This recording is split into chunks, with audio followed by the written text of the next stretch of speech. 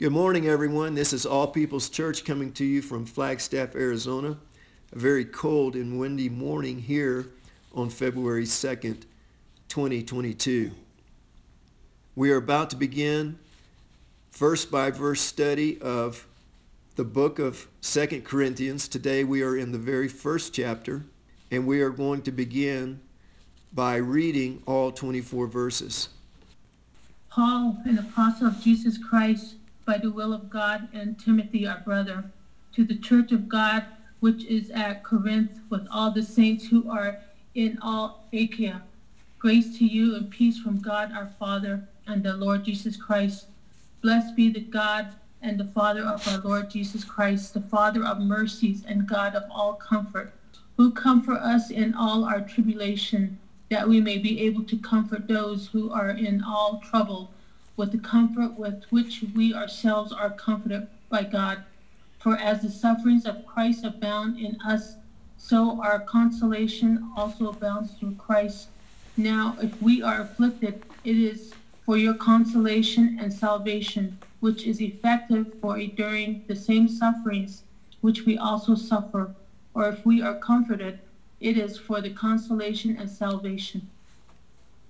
And our hope for you is steadfast, because we know that as you are partakers of the suffering, so will you partake of the consolation.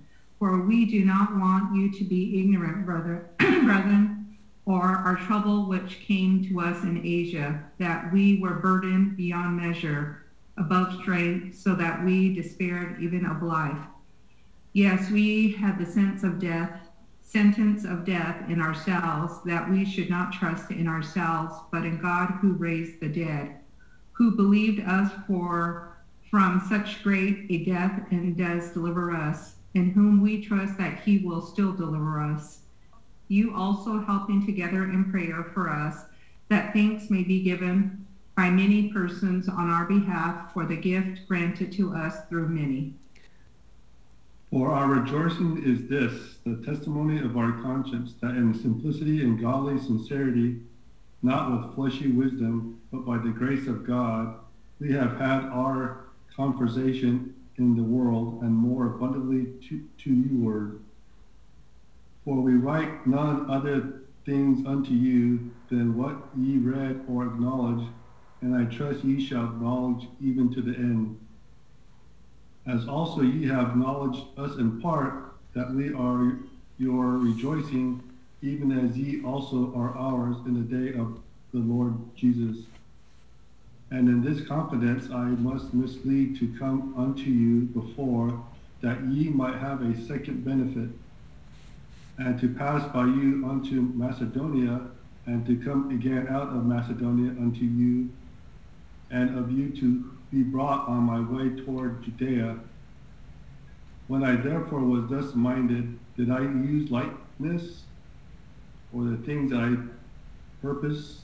Do I purpose according to the flesh, that with me there should be ye, and nay? But as God is true, our word toward you was not ye and nay. For the Son of God, Jesus Christ, who is preaching among you by us, by me, Silvanus and Timothy, was not yes and no, but in him was yes. For all the promises of God in him are yes, and in him amen, for the glory of God through us.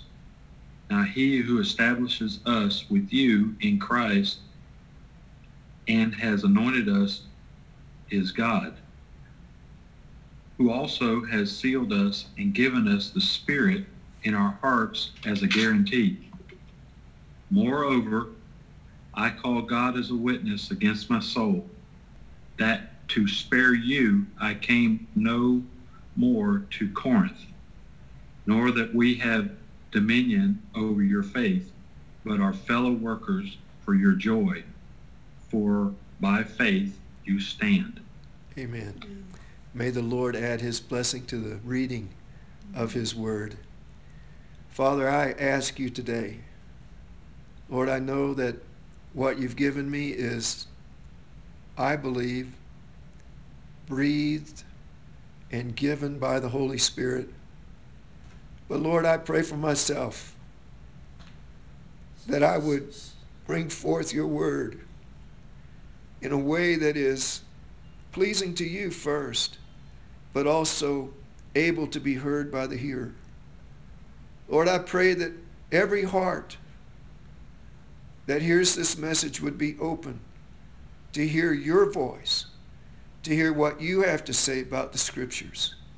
And I pray, Lord, that I will speak the truth as you've given it to me today. In Jesus' name, amen. The first thing, guys, is, does anybody know where Achaia is? or what it is? Because he talks to the church at Corinth, and he says, you know, I'm writing to you guys and also to all the Christians that live in Achaia.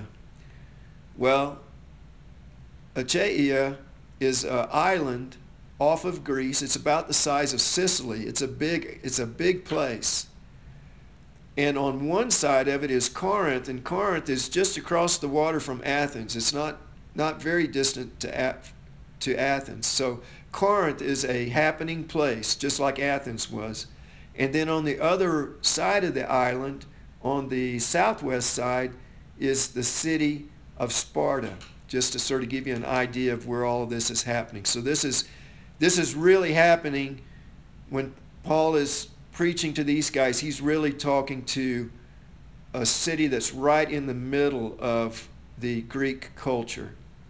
The other thing that you're going to notice is that if you did some research on this book of 2 Corinthians, there's a couple things that have happened. The first thing is Paul has written to the Corinthians in 1 Corinthians, and one of the things he's done is he's really gotten on them pretty hard because they were living, a lot of the church was living a very carnal lifestyle. They were unruly and undisciplined, and they were not dealing with sin that was in the church. And then the second thing that was happening was that his very ministry was being called into question in Corinth. It was a minority of people, but nonetheless they were very vocal, and they were saying they didn't like Paul's message, for starters. Paul's message, as indeed I want my message to be, is one that calls the church to holiness. And you can imagine in Corinth, there was a lot of things going on, but one of the things was a lot of idol worship. A lot of the members of the church had come out of that culture, but they still went to these temples to eat, for example. And Paul is really calling them and saying, look, you know, you've got to separate yourselves from your past life. And there's a lot of pushback, I'll put it like that, in the church. And they are questioning Paul's authority.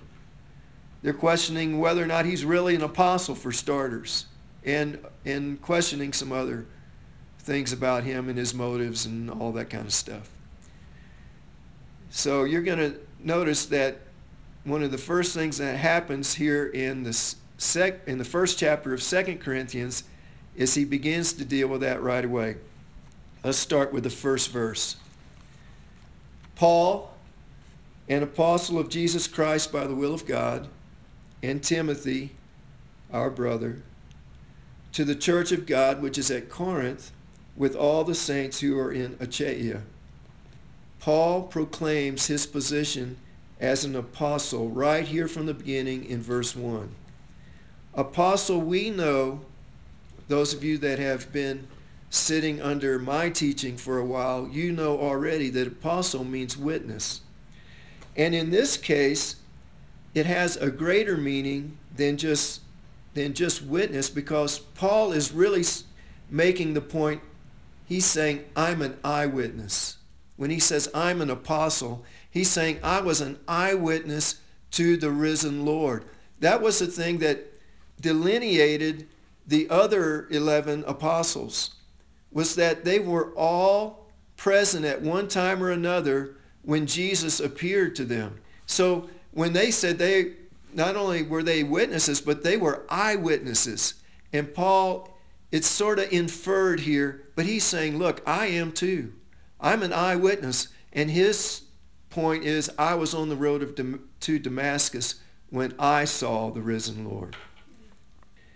Paul will assert his authority over the Corinthian church several times in 2 Corinthians, and he begins immediately in verse 1 to let it be known that he is indeed as much of an apostle as the original 11 disciples, and it is by the will of God. He says that in the first verse. I'm an apostle, and it's by the will of God. So he's exerting his authority to talk to the Corinthians. Now, verse 2. Grace to you and peace from God our Father and the Lord Jesus Christ. I want to take a few minutes and talk about that verse. It's a small verse, but he says something that's really important there. He says, grace to you. If you'll take a moment and think about that, what does that mean to you when he says that? Grace to you. Secondly, in that same verse, he pronounces peace to them. We're going to talk about that second part also today. I think that we're not going to get any further than these first two verses. It's sort of like what we did in Romans, Clint and Twyla, back so long ago. There were a couple times when I talked for like an hour on two verses. And today, it's going to be similar, I think. To be a disciple of Christ, I think there are several central teachings that must be completely understood. And I chose those words carefully, guys. I consider you all disciples, every one of you. Our church is small, but we're fervent. And you guys are not baby Christians. I consider you disciples. And because of that, that's the reason that I get deep into some of these ideas, like we're going to do today. So the first thing that must be completely understood is salvation. We're not going to talk about that today, but that's the first thing you have to understand. And we've talked about that in detail in the past, and we'll talk about it again in the future. But that is the foundation. You've got to understand it completely. Second in importance to salvation, I believe, is grace. First, I will define grace and then enter into a discussion of it. In the theological sense, it has four meanings, just as many words have more than one meaning, and we will consider and rank the first two meanings in order of importance as it would be done in a dictionary. Let's define grace. This is really important. Grace means to receive as a gift something you could not do for yourself. That's the way I define it. It's a very simple definition. That's what grace is. This type of grace encompasses salvation. It was God's grace that he devised and purchased the plan of salvation. It was God's grace. It was his plan of redemption for mankind. It requires no works on our part. See, that's key. That's part of understanding salvation. That's not the focus of what we're talking about today, but when we talk about grace, it's important to know that God's plan required nothing on our part.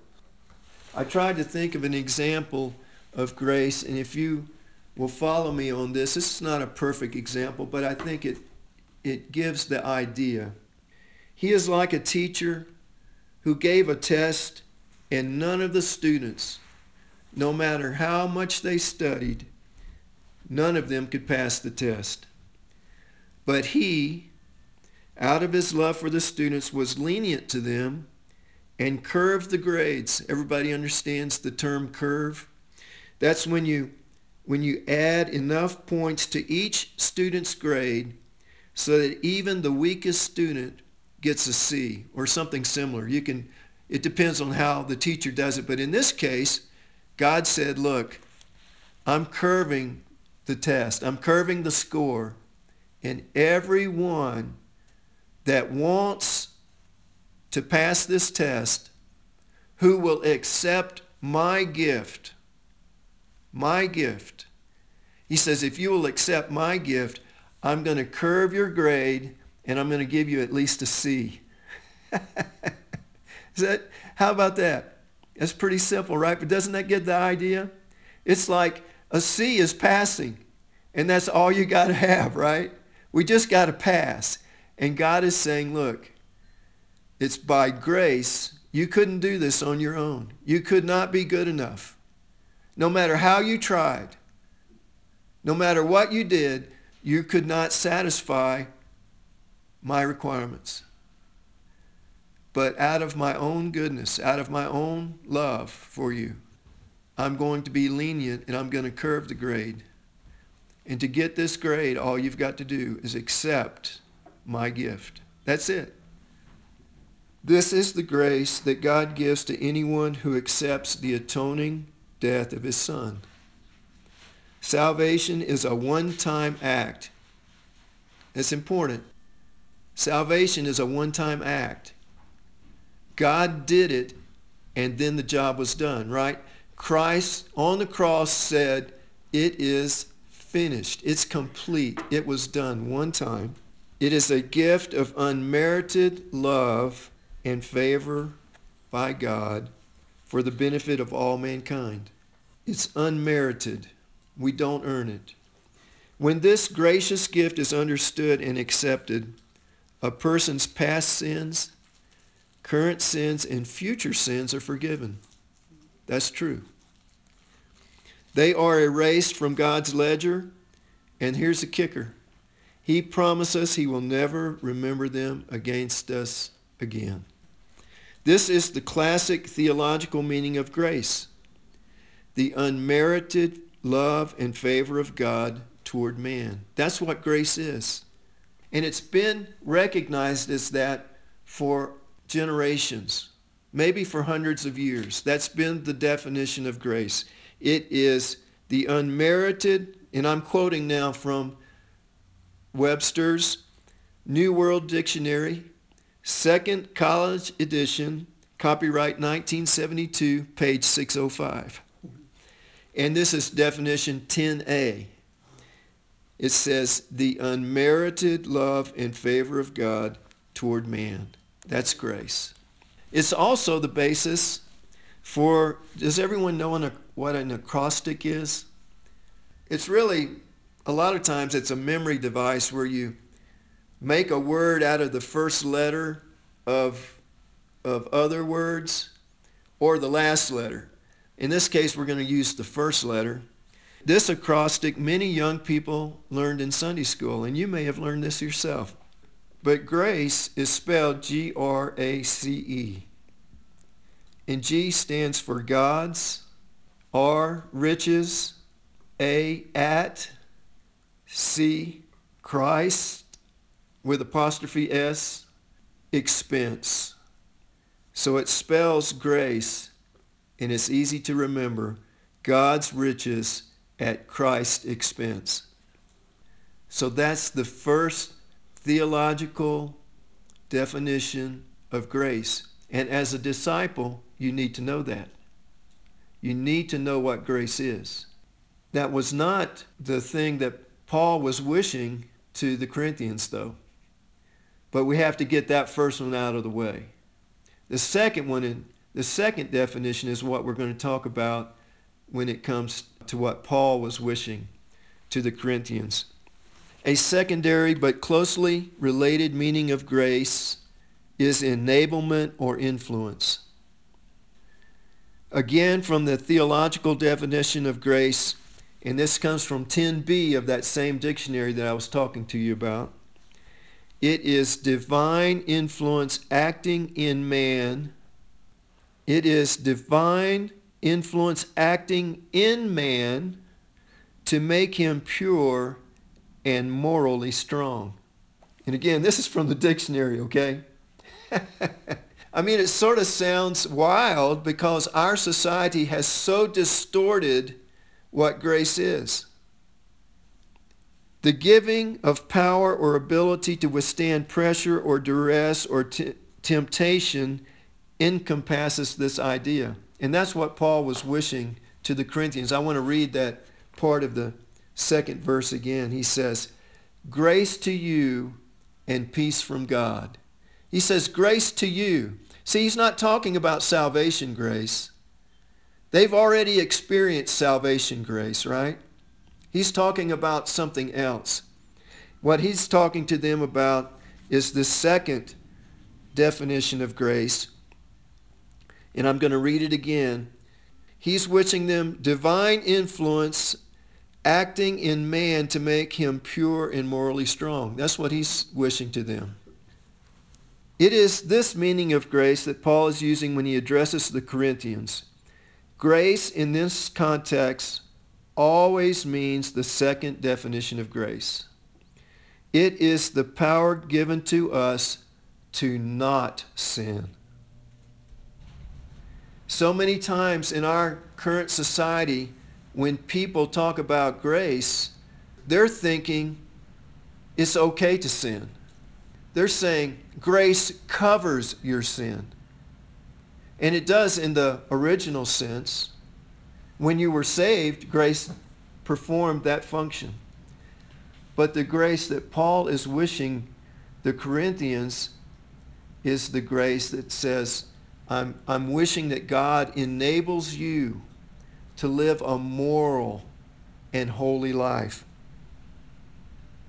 Grace to you from God always means, may God give you the ability, the strength, the spiritual balance, the spiritual composure, so that you will not sin, or in a positive sense, grace, strength, that is strength, ability, and power to succeed. Why is this important? Let's talk about what grace is not. Okay, we're going to compare and contrast. As a disciple, when someone talks about grace, or you see or hear the word grace, how many times is grace used in the Bible, right? I mean, over and over and over again. But unless we define it, we don't really know what's being talked about. This is important. What grace is not. Grace never means the giving of permission to sin. Ever. It never means that. God does not give it. And we cannot give it to someone else or ourselves. That is diametrically opposed to the meaning of grace. Those of you that sat under my teaching when we went through Romans, that was the thing Paul was accused of, right? He was accused of saying by the Jewish Christians, in particular, the Jewish people, that what Paul was saying was that once you accepted Christ as Savior, you could live any way you want. What does he say in Romans? He says, God forbid. He says, that is not what I'm teaching. But today, the teaching of grace has been distorted. So let me read this again to you, because I think it's really good. And I think it's breathed of the Holy Ghost. And I think if you can comprehend it, and when I say comprehend it, I don't mean that in a derogatory way. I know you can comprehend it, but what I mean is if it gets into your spirit, it will make a big difference for you. There's two things I think about when I think about the Scriptures. Number one is they're the only thing that's not distorted in our lives. Would you agree with that? Everything else is tainted by mankind. The news is tainted, right? People choose what news they're going to report and what slant they're going to give it. Is that not true? And then the books we read, the courses we attend at college, the opinions of others, everything is distorted, not because we're bad people necessarily, it's just because we're human. Denise can tell a story pretty good. She can remember, she and my son have the best ability to remember exactly what people say. They would make great witnesses in a court of law. I wouldn't. You know, have you ever heard the term where the person says, or words to that effect? That was written for people like me. I can't remember what people say exactly, but generally I have a notion of what they said. But it's not because I'm a bad person that I sometimes distort in the retelling of what they said. I distort what they say a little bit because I don't remember it exactly. The Word of God is written. It's written for a reason. Number one, it's written because God said, I hold myself to my word. He says, I put my word above my name. He's saying, when I tell you something and it's written down, I live by it, you can plan your life on it, you can bank on it. That's important. And because of that, it's unchangeable. And that's the reason Denise and I are very concerned about translations of the Bible. And the reason that I'm wanting to go back to the New King James is because we have found some scoshy stuff in the NIV, and we're in turmoil over it, I guess is the only way to say it. So we're trying to get back to something that's a little more faithful to the original Greek, is the best way I can put it. God's word is written. It's written for a reason. It is the only thing that's not distorted in our lives. So the second thing is we have to study the Word of God. When we get the understanding of the Word of God right, it's a lens that we look through. Clint and I have recently tried different pairs of glasses, and Clint went back to bifocals, and I'm with the, whatever you call that, the progressive. But when it's right for you, it's in focus. And the thing that the Word of God will do is if we can understand it, it brings things into focus. If you misinterpret the Bible, things begin to get blurry. That's the kindest thing I can say. And so it's very important that when we begin to talk about grace, that we get it right. Because if we don't, it's going to distort the Bible. What grace is not. Let's talk about what grace is not. God never means the giving of permission to sin. I'm starting again. I'm repeating a few things, but we'll get moving here. God does not give it, and we cannot give it to someone else or ourselves. Let me repeat. You do not have the authority to give someone else or yourself permission to sin. Period. It is a completely unbiblical idea. That's the reason Paul said, God forbid that I would say such a thing. Nowhere to be found anywhere in God's Word. Prove me wrong. If in your mind what I'm saying sounds radical today, and I'm talking to anyone that might be listening to me now or in the future, in person or on the internet in some fashion, prove me wrong. Go through the Bible and find examples of where God said it's okay to sin, or where God's holy men told others it's okay to sin. You're not going to find it. Let's turn to John, the 8th chapter. Denise, would you read today? Mm-hmm. If you'll turn to John, the 8th chapter, and Denise will know this story. She probably remembers it already. She talked about the woman that was caught in adultery in one of her teachings just a week or two ago. And would you read verses 1 through 11? But Jesus went to the Mount of Olives. Now early in the morning he came again into the temple, and all the people came to him, and he sat down and taught them. Then the scribes and Pharisees brought to him a woman caught in adultery, and when they had set her in the midst, they said to him, Teacher, this woman was caught in adultery, in the very act. Now Moses in the law commanded us that such should be stoned, but what do you say? This they said, testing him, that they might have something of which to accuse him. But Jesus stooped down and wrote on the ground with his finger as though he did not hear. So when they continued asking him, he raised himself up and said to them, He who is without sin among you, let him throw a stone at her first, and again he stooped down and wrote on the ground.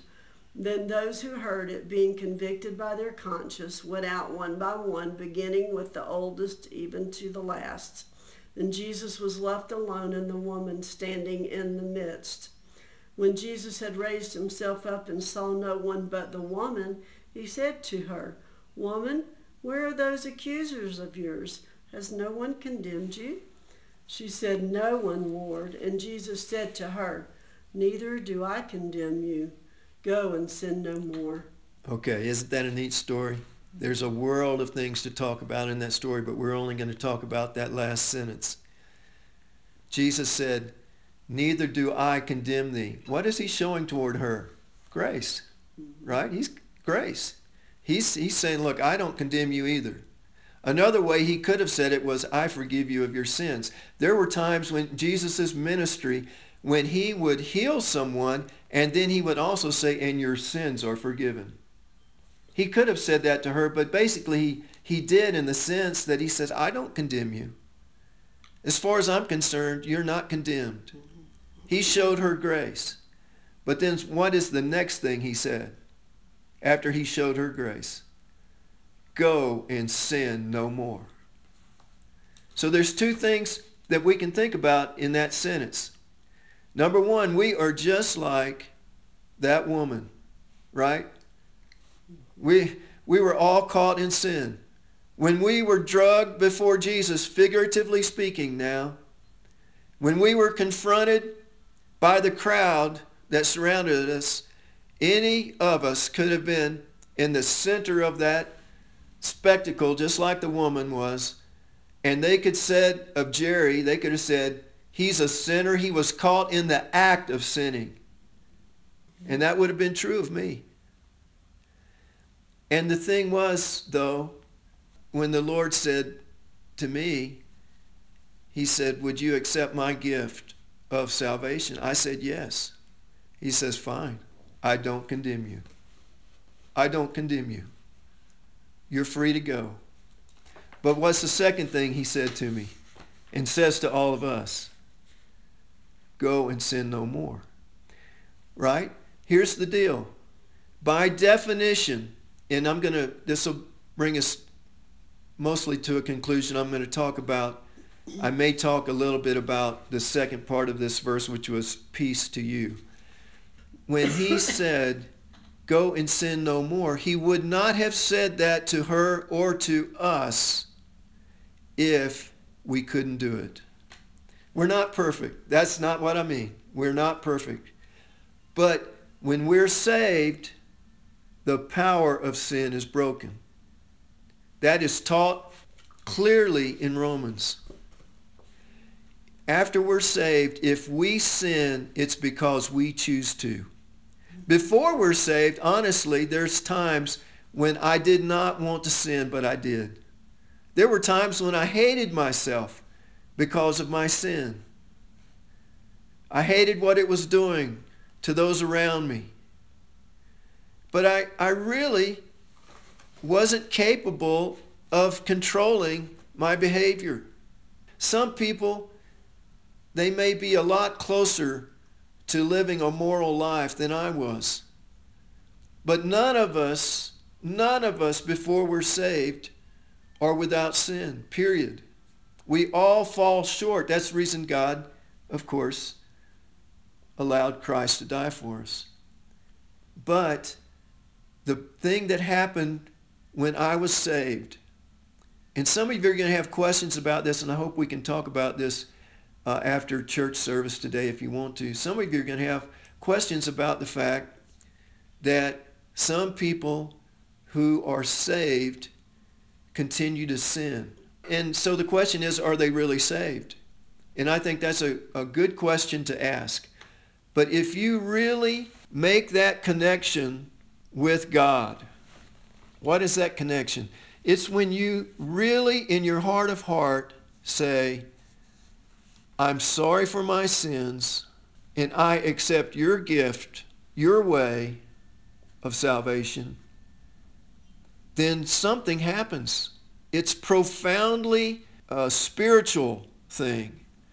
But when you are truly saved, when you understand that you can't save yourself, you accept God's gift, and when you know that you are bought with a price. I think if I can just talk for just a minute about salvation, there are a lot of people, and you may be one of them, listener, today, from wherever you're listening.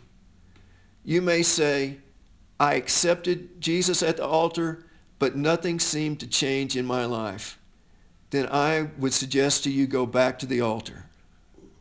Go back to the altar and you stay there until you, the old time religion expression is, until you pray through. You need to get serious with God, and you need to make sure that you are giving yourself completely and totally to Him. What happens a lot in our society is that invitation to salvation will be a rather weak invitation, because one of the things it will say, if you want to accept Jesus as your Savior and have eternal life, then come down and repeat these words after me. The thing that's seldom said in those kinds of situations is that Jesus said, count the cost. Because He says, when you accept me, I'm first place. I am first place, He says. I am more important than your mom and dad, or your brothers and sisters, or your wife, or your job, or anything else. He says, I am you. In relation to me, you have to hate those things. That's how far in the distance you must place me ahead of them. It's as if you love me and hate them. They are so far down the road, so far down the list of importance behind me. He says, you've got to accept me first. Once you do, you have eternal life, but you also are bought with a price. And so a lot of times when people have a experience, but it doesn't match up with the biblical experience, then my question is go back, understand the Bible, and go back to prayer. It's not that it can't happen, it's just that it hasn't happened yet. You need to go back to that altar and get things right with God. Because here's the key, and this is the point of this whole conversation. Jesus would have never said to that woman, go and sin no more, if it would not have been possible. He didn't say your salvation is going to be dependent upon your good works, but He's saying, I am giving you the power. The power is going to be resident within you. I have not condemned you. You are forgiven of your sins, but now the power of sin is broken. From now on, if you sin, it will be your choice. And that's the beauty of understanding grace. Because once you understand that, it's going to bring your picture, your view of the Gospels into focus. Then everything that Paul says and everything that Jesus says is going to make sense. And that's, in conclusion, I'm going to stop there today and we'll talk about peace next week. But in conclusion, it's important. You are disciples. It's important that you understand grace. You need to know that there's 4 theological definitions of grace. The first 2 are the most important. The first one is the grace of salvation. The grace that is out of the love of God. It was His grace that devised the plan of salvation. That's the first grace. And then the second grace is the one that we're just talking about. He gives us here, and if I might go back, I'll read the definition again because it's going to really make sense to you now. The second definition of grace is divine influence acting in man to make him pure and morally strong. That kind of grace is that empowerment from God. It's a grace, and we should pray for it. I said I was concluding, and I am, but pray for it. You know, I talk a lot about prayer because it's misunderstood, honestly, in the Christian church. Number one, a lot of Christians think it is optional. It is not optional. You must pray. You absolutely must pray. And secondly, you should pray for yourself. And don't go skimpy on it. Pray for yourself. One of the things that you can pray for is grace. Lord, give me your grace to live the way you want me to live. You can ask for it. He wants to give you good gifts. And he wants to give you grace. Ask for it. Make yourself available to it. You can have that empowering of God, the second definition of grace, in your own life, and pray for it. And with that, I'll conclude, and I hope you enjoyed the message today, and I hope it'll make a big difference in your life. The two definitions of grace. Amen.